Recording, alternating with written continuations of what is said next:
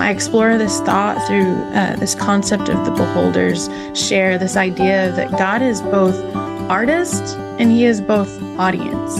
And so in that interaction between us and everything that we do in our lives, like he is ultimately the one that assigns value and worth to all we are and all we do, whatever it is that we're doing, however we're working, whatever we're making.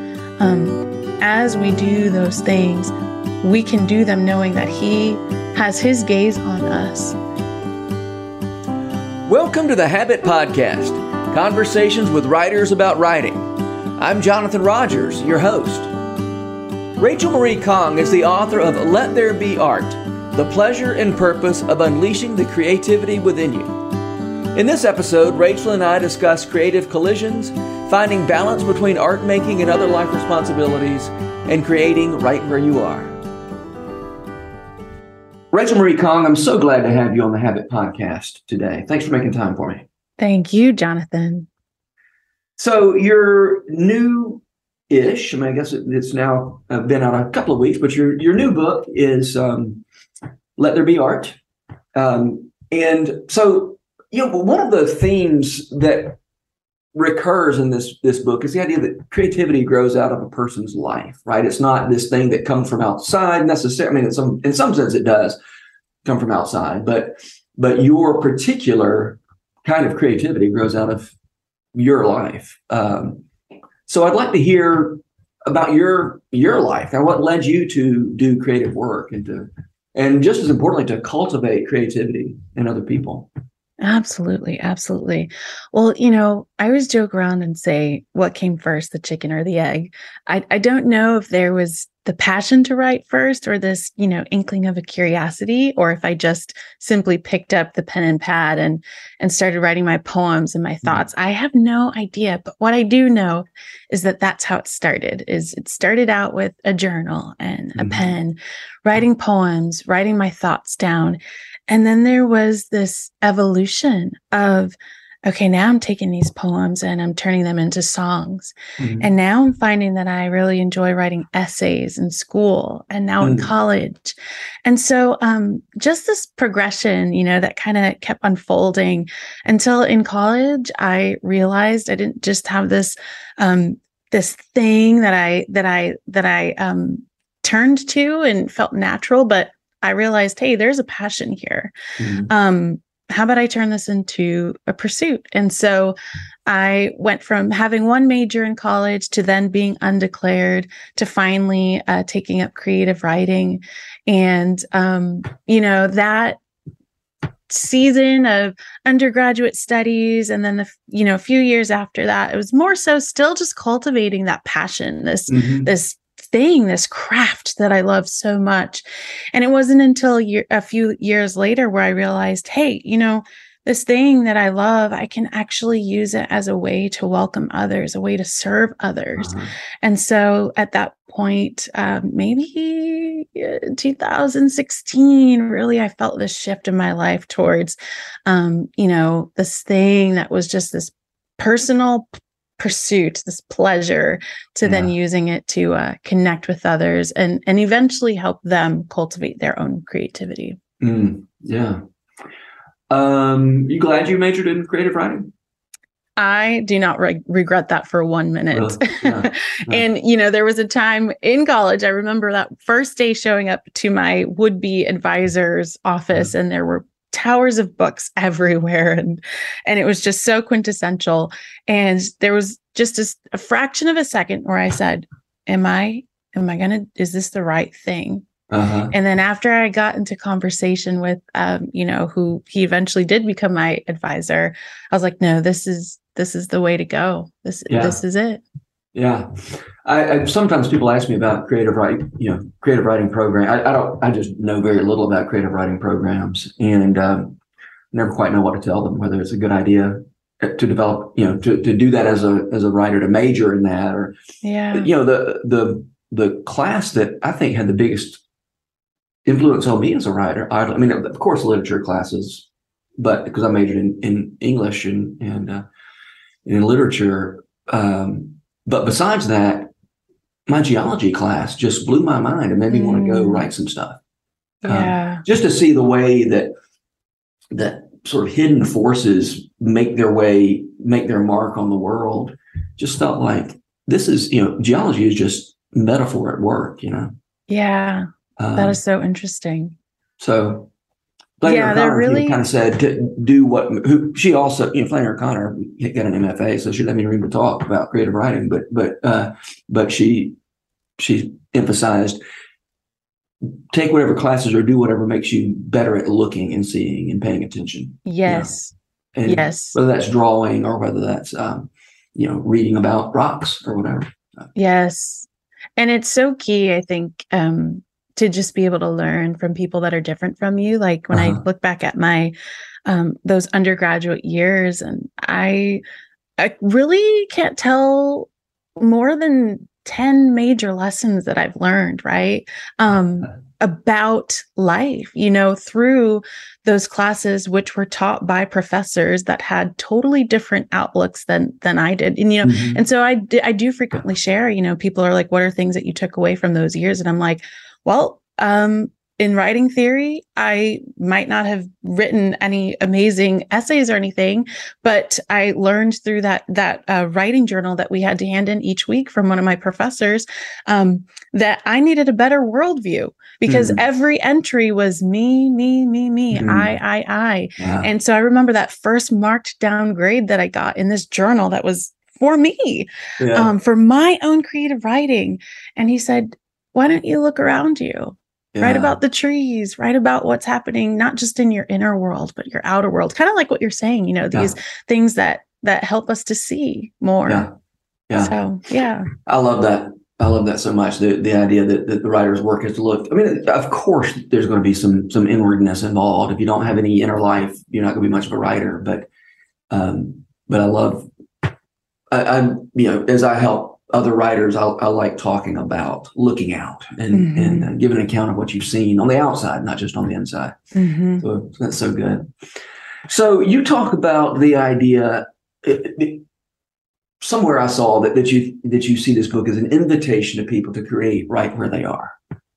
Uh, and I'd love to hear more about that. So I think this book sort of began to take shape as you were, had a newborn baby and were dealing with some health issues, maybe, if I remember correctly. Yeah. And it had to come out. That's the only place it could come out of because that's where you were, right? Right. So tell me about that. This idea of inviting people to create right where they are. Yeah. I think about this book and just like you said, the situations that I wrote from and really had no choice but to write from. Um, and I also think back to my beginning too, that young girl that picked up a journal and just, Mm-hmm. is writing. And even then, writing was available to me, right? I probably had stashes of paper. I probably had journals that my parents had gifted me and Mm-hmm. pens in the house. And so even then, I was already using what was already there, Mm-hmm. available to me. And so much of that is very true of this book. And what my hope is to invite people into is, we think that when we're picking up a pleasure or a passion, we have to go out and get the most expensive tools, that we have to have the most of time.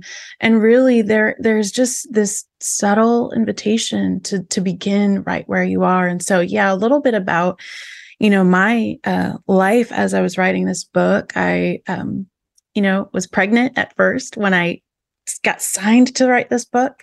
We're in the middle of a pandemic, can't really go anywhere, can't really do anything. Um, and then as the months were just, unfolding, I was actually walking through a health journey in which, for a very long time, there was no diagnosis. And so, yeah, there were days where I couldn't bring myself to give 100%, maybe my body was tired or weak. And even just thinking about, resources, like I wanted to get so many books. I wanted to do so much research for this book. And yet there was so little time. There was really not, this is like beginning stages of 2020 where we're all still like, where is this going? This pandemic, what is life going to be like in the next 6 months, a year from now? And so all of that is kind of halted, and I've told people, I've said, I actually am so thankful that I got to write this particular book in this time of my life. I've been pursuing this for 10 years, right? I've been on this journey for 10 years, and it just so happened that in the last 2, I got to write this book when I had the most limitations on my life. And so as much as I extend that invitation, and as much as I, give prompts and prayers and poems and reflective research in this book, what I'm also offering is my own testimony and my own experience of like, here's this book. It is not the most perfect book, but just like I am telling you that in your lack, in your limitations, in your strain for time and resources and even inspiration, that you too can possibly make something, and I hope that speaks to people. Yeah. I think it spoke to me. You mentioned an old Latin motto that I'd never seen before, libri aut liberi, books or children. The idea that you can either make books or you can raise kids, but it's really not feasible to do both. And you take issue with that Latin motto. I do. Tell me about that. I think, well, first I have to say, I also myself, I've never encountered this thought before. And I studied very briefly and not extensively, but I did study Latin in college for 2 years. And so I think like when I came across this, I was like, what? But it makes so much sense. And so I will say, I was introduced to this idea in a book, Creativity by Mihai Csikszentmihalyi. He is, they call him the father of flow. So this thought it kind of arrested me because I thought, oh my gosh, we are not living in ancient Rome. We have evolved since, but there is still this lingering conception or thought that this is true, that we can only spend our lives raising children or cultivate, growing a career, that it's this one or other thing, and which is understandable because both are so demanding, right? If you're cultivating a community, a church, if you're trying to cultivate a career, you're trying to cultivate your creativity, to do that alongside of investing yourself in a family, however that looks. Really, if that's children or just a spouse, or however that looks, that it's impossible. And again, I think it goes back to what I was just saying before, is that we have these limitations on us. And there is a very real reality that all of us, we live with lack. And that ebbs and flows through seasons. Sometimes it's resources, sometimes it's time, sometimes it's inspiration, sometimes it's your physical strength, your endurance, your stamina, your health. And so I sought to dismantle that right in the introduction of my book, and take this, huge thing and tackle this giant with, some stone and to say, perhaps it's not about escaping one or the other. Perhaps it is about this chaotic collision and seeing what we can make with our hands, but also what we can make of ourselves in the midst of, these things existing together. Yeah. Movies about writers give the impression that the way you write is you sit at a desk and you look out over the ocean. Somebody somewhere said, if you from the movies, you would think writing was a form of interior decorating. that the writer goes off to the cabin or to the beach house or the whatever. Yeah. That's good work if you can get it. But the truth is, most of the people I know who are doing creative work and also taking care of small people, and usually they have some other job. There are so many ways. There's so many distractions.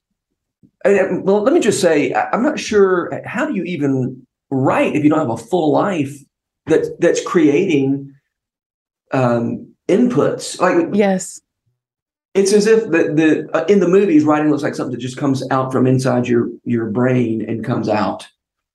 And as you know, from living and writing, things are coming in, and that's where the create, so much of the raw material for creativity.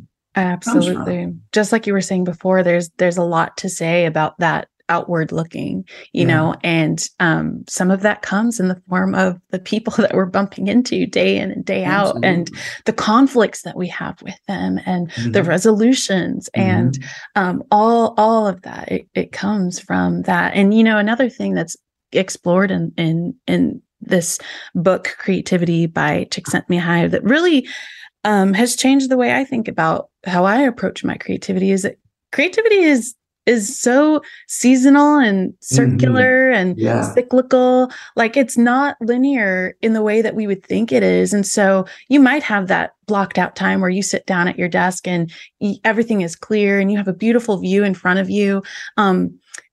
And maybe you don't have ideas come to you, right? And so you could do everything in your power to make that quintessential experience of being a writer or a creative or a maker, right? But it's actually in the living and in the loving and the losing where, you're getting those stories, those ideas, those themes that inspire the work that you want to explore and maybe eventually do create. Yeah. Let's talk about mothers and art and creativity. I think it's so important for moms to model creativity in all its forms to their children. And I think it's dangerous for a child's development for the mother to give the impression that she exists for the purpose of serving those, only for the purpose of serving those. Obviously, serving children is a big part of what parents do. But to model for children that, one way we image the image of God is by making stuff, and not just cleaning up after kids. Which, again, I'm not in any way discounting the importance of taking care of kids. But also sometimes letting kids clean up their own dishes is something that's good for them too. Yeah. I don't know how old your kids are. Maybe they're not ready for that yet. But oh yeah, no, I have a 4-year-old and an almost 2-year-old. Oh yeah, they should be washing their own dishes. Yeah, that almost 2-year-old. We're having some fun there. But yeah, just like you're saying, I have a 4-year-old, and such an inquisitive age, so observational. And deep and intricate. And, 4-year-olds are so daunting almost because they have these deep and heavy and weighty feelings and thoughts. And there's so much information right now. And you're so right. Like, it means so much to me for my kid, for my son to see the thing that I am making and why it matters to me. In addition to what I am doing at home, right? I think that it is a message that always needs to be said and heard, that women can create. And I'm not even just talking about art right now. There are so many women that are building businesses. Absolutely. There are so many women that maybe it's not generating income, but they are building volunteer-based communities or initiatives and projects, or maybe there is a little bit of art, there's baking, or there's, so many people stepping into painting now and being their own artists. And there's just you could never say too much that, yes, you can do this, even as you are mothering, even as you are, cultivating friendships. You're a daughter. You were juggling all these things. And I want to say the same is for men too. Sure. I wrote in one of my chapters on play, which is turning out to be a big chapter. I just thought, oh, I think I want to write about play, and I'm hearing such great things. I think adults really want to hear that permission, that not everything has to be about usefulness, that there can be just this, play to do things for pleasure. And that is totally my husband. I mean, he will come and play on his guitar for hours and teach himself new scales. And, sometimes I'll ask, like, what are you practicing for? And it's for nothing. It's just for play, or his fishing. That's the new thing these days is, and so there's so much to play with, all these gadgets and tools and things to learn. So, yeah. Well, I mean, the whole idea of the Sabbath is, I mean, not the whole idea, but a big part of the idea of the Sabbath is if you stop working, the world is not going to collapse. Right. And the Sabbath is a model of where we're headed. And where we're headed is not that we're going to be useful; it's that we're going to be loved. And well, good. You're right. I mean, these things are just as true for men as for women. I think it's for whatever reason, it's harder for women to believe it. I think that their creative work is important, and is something that's worth even letting the kids go and play Legos by themselves for a little while, so that mom can go make something. Yeah. And so thank you for voicing that for the women who are in your world. Absolutely. Yeah. I think there's a lot of internal and maybe just like innate fear, insecurity. There's also, and this is something that I didn't go into so much into my book because honestly, it would be a book in of itself, but there is a whole history behind why that could even be a thing for women. This idea of being able to do something for pleasure, right? Historically, we know like women bound to kitchens, right? Cooking meals, the caretakers of the house. And so there really is also a history to this and almost this inherited like, well, but this is how it is. And this is how it has to be. So we are up against so much. And I do think there are some good chapters in here that kind of that push against that and give that permission. Yeah, good. So another recurring theme in your book is the idea that we, that we have this habit of questioning whether our work has worth. So how can you know that creative work is worth what it costs? Because it does cost something, right? Yeah. Doing creative work, it's costly. Yeah, absolutely. Yeah. I think that there are so many degrees as to why we create and how we can know that it's worthwhile, right? And so I think that it helps to put it back into perspective that you can create for yourself, right? Like you can create for the sake of exhale. You can create, you can make things, you can write, you can journal. You can fictionalize stories in your head. You can bake, you can do all of these things for the sake of release, right? And so in terms of that, what is the value of that? What worth does that carry? Well, it's the state of your soul. And how are you doing and how are you feeling? And is this medium, whichever one you've chosen for whatever particular season, is it helping you experience exhale and peace and release? And then I do think that there is this other side to where, okay, now I want to take this thing that I love, kind of like in my own story, And I want to contribute something to society, to the people that I am in direct communication and community with. I want to do something with this. And so maybe that passion or that pursuit becomes public, and you begin writing books, or you are sharing poems on Instagram, or you are taking these sketches that always remained in your journal and now you are selling them, and now you're painting on canvas, right? And so I think that, I kind of talk about in my first chapter with this, and using the spine of like Madeline L'Engle and what she says in terms of like what is good art, right? And really anything that is redemptive, that explores these themes of redemption, that helps to bring calm where there is chaos, like that is good art, right? That is good. And so if we are taking these things and contributing them to the people that are around us, the societies, the groups, the churches, the online communities that we serve, and we are helping to instill or cultivate within others that same thing that we have experienced, may it be peace or exhale or order where there has been chaos, then that is good. And maybe that doesn't always look, that's not always reflected in book sales. Maybe that's not always reflected in, you're not on that bestseller list. Maybe the business isn't bringing in as much money as you had hoped, or that would sustain you.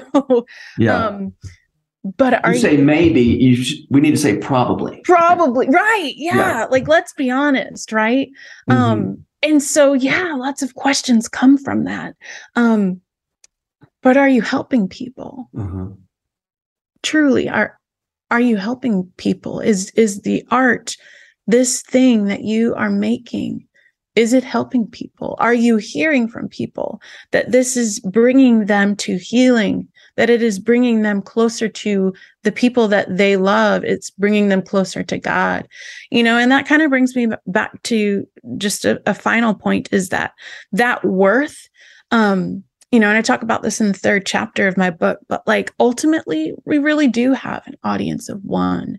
And I explore this thought through this concept of the beholders share, this idea that God is both artist and he is both audience. And so in that interaction between us and everything that we do in our lives, like he is ultimately the one that assigns value and worth to all we are and all we do. And so at the end of the day, whatever it is that we're doing, however we're working, whatever we're making, as we do those things, we can do them knowing that he has his gaze on us, and that through that interaction, like he is calling us good. He sees us as his sons and daughters. He is bestowing his love on us. And in that is so much worth and value for our lives, Yeah. And when you say God is both the artist and the beholder, that's us too, right? We're always beholding and always making. Hopefully we're always making. Yeah, absolutely. And I think that's really that interplay between the creation of the making of things and the receiving of things. It goes in all directions at all times, and if you're not receiving, you got nothing to make. And that's also good. And I love the point you make about bringing order where there was chaos, because even if we're defining it in terms of did it help somebody, it's easy for me to either downplay that this is really, things I make are really good for people, or sometimes nobody does see, right? You really do put something out in the world and it feels like nobody paid any attention to it. Yeah. But if you are making order, some sort of order where there was chaos, that's good work. Yeah, absolutely. Yeah. Even if it's just for you, even if it's just for you. Yeah. You point point out that the human story doesn't start with the fall, right? It doesn't start when we started sinning and, getting it wrong. The story starts with creation, and over which God said, "This is good. This is good. This is very good." How does that truth shape the way we think about work? Yeah, absolutely. I like to read just that portion because Right. I've been hearing a lot about, in particular, this one line. Mm-hmm. But yeah, this is in the first chapter where I say, when faced with the choice of light and life and light, or death and disunion with God, she, Eve, and Adam stand there, two bodies, bare and unbelieving. They forsake faith and they bite into the fruit. They fall with the fate of every human heart on their fingers. They didn't just break a set of rules. They broke their hearts open to Satan's unbounded way of being. They broke their hearts wide open to a way of life that pushes back the light and love of God instead of pushing back the dark with God. Brokenness wasn't our beginning. We began as breath bound to the heartbeat of God. We were not damned from the beginning. Darkness was. We were not bad and broken from the beginning. We were believed in from the beginning. We began not prone to wander, but prone to worship. I really thought to myself, if I'm going to write a book on creativity, then I have to start with the creation story, just like everyone else. Yeah, right. But how can I do it in a way that I'm not hinging on the part of the story where it's always about the shame, right? Mm-hmm. Because I think we've all heard that story. Yeah. A lot. We've heard it enough, I think. I've heard it enough, and while that will never go away and we can never wash that part from our origin away, there's something to focusing on the fact that when we started, we were good. All was good. And so I think I just try to highlight that a little bit, maybe hinge my focus on that part a little bit. And I do think that it shifts our perspective and knowing, that we are not, there's this feeling or this thought that we have to continually be good, that we have to fix things ourselves, kind of like going back to the garden and, Eve is they're sewing up these clothes made of leaves. And it's like, we have to fix it, right? We have to cover it up. And I don't think that's the invitation there, right? There's an invitation to confess. There's an invitation to say, here I am in my sin and what I've done. And I think that as we do that, here's how we do that. We can do that in our in our lives and in our loving. We can do that in the work that we do. We can do that in the things that we make, whether they are churches, businesses, companies, whether this is paintings, dances, spoken word, all these different video games, movies, all of these different things in which we are allowing ourselves to confess the state of our souls. And in that, kind of confess that we need something bigger than ourselves, who ultimately that is Jesus. That's, the Lord. And I think in that, find that this is another thing I say is like art as a way of climbing towards the light. Like we're not trying to fix things. We know that we cannot do that. But we are climbing towards the light, towards the truth, towards God, towards his love, towards one another, inch by inch, story by story, painting by painting, poem by poem. Perhaps we are just confessing and climbing our way through, Yeah. Now, how is that idea that art is climbing toward the light? How's that different from, say, I'm going to behave myself and somehow justify my existence by being good and by you know I guess how's this different from a kind of works righteousness?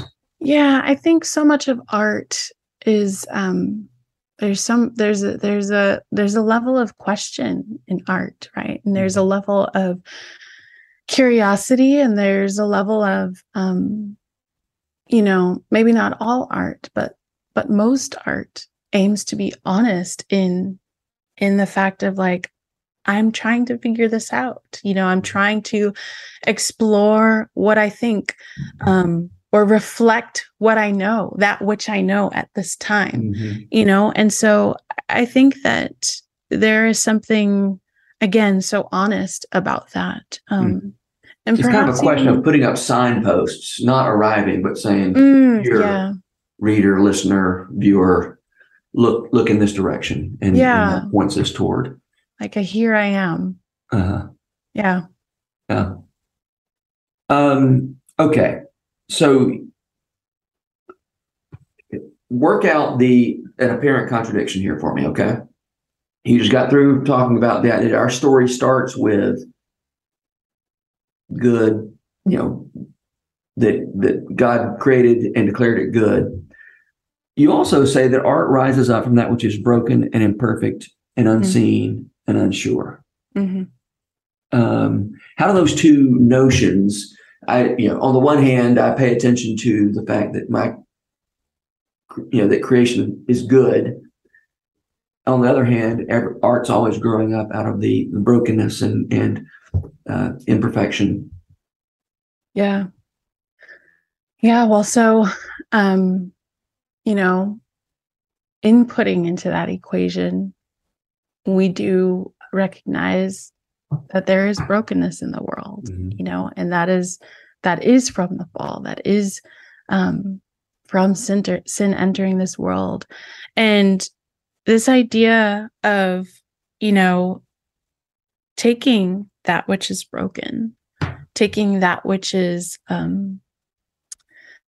maybe even hurt, in pain, unsure and unseen, and cultivating from that, I think, a sense of hope, and wanting to, as I said before, like climb towards the light, climb towards healing, climb towards hope. It's a reaching. It's, again, this idea of confession. And so I think that goes back to, again, to, this idea of being able to create where you're from and starting where you're from. And there are so many of us that maybe we are in a season where there is brokenness, right? And we find it hard to believe there, where is the goodness of my story and of this world? Where is that? And so perhaps the hope is that, in starting where you are and starting in that darkness, using art as a way to climb towards the light through that.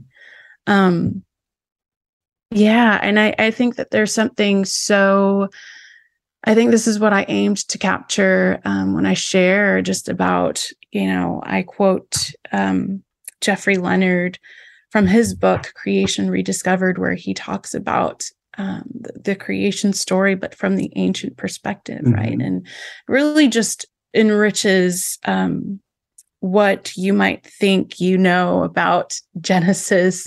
And so, but this idea of tikkun olam, and this idea that when God created the world, right, that he created light, he called light into being, saying, "Let there be light," right? That he creates this boundary of light that pushes back the darkness, but doesn't completely banish it, right? There's still this existence of darkness. And so this Judaic concept, there's this idea of like, in that God is almost surely, like, I'm just saying almost surely, but it's like he's demonstrating this act that potentially we are invited into, that we to ourselves, we might not be able to banish all that is bad in our lives and in this world, but we surely can attempt to push it back. That with the light, with goodness, that we can attempt to push it back. And so, the whole premise, the whole thought of this book is that perhaps art is a way of doing that. Perhaps creation, the act of creation, just as God is creating, and he pushes back that darkness. Perhaps that invitation is for us too, and so I don't think that the brokenness and the whatever is bad in our lives and ultimately in this world, it's not going to be fully gone in this time, but to think that we are invited in pushing that back, and there's something there that is intriguing and almost empowering. Pushing back darkness, creating order where there's chaos, and that's another principle of creation. So good.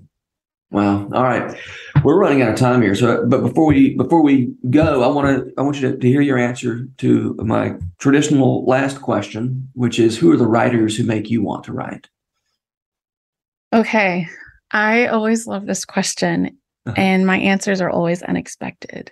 So I'll give the two that were really formative in my younger years, and then I'll give a few that are current. Right. But Dr. Seuss and Shakespeare. Lots of repetition in my writing, and a lot of that was picked up from Dr. Seuss. And there's a deeper story there. I have a brother with special needs, and so Dr. Seuss has a huge role in the life of my family. And then Shakespeare, Hamlet, the idea of not saying really what you want to say, Ophelia and Hamlet too, and just being so just bound by his, the circumstances of his story. So I just fell in love with that, and both of them are huge inspirations. Modern these days, Joan Didion, love her prose. And Voskamp, again, just this poetic, lyrical way of writing prose. And someone that I'm just falling in love with currently is Maya Angelou. So those are a few. Another person with North Carolina connections, right? Yes, absolutely.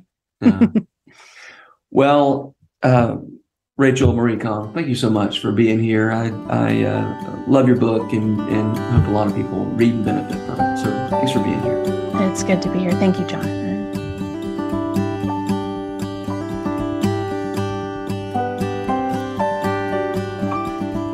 This podcast is brought to you by The Rabbit Room, where art nourishes community and community nourishes art. And all our podcasts are made possible by the generous support of our members.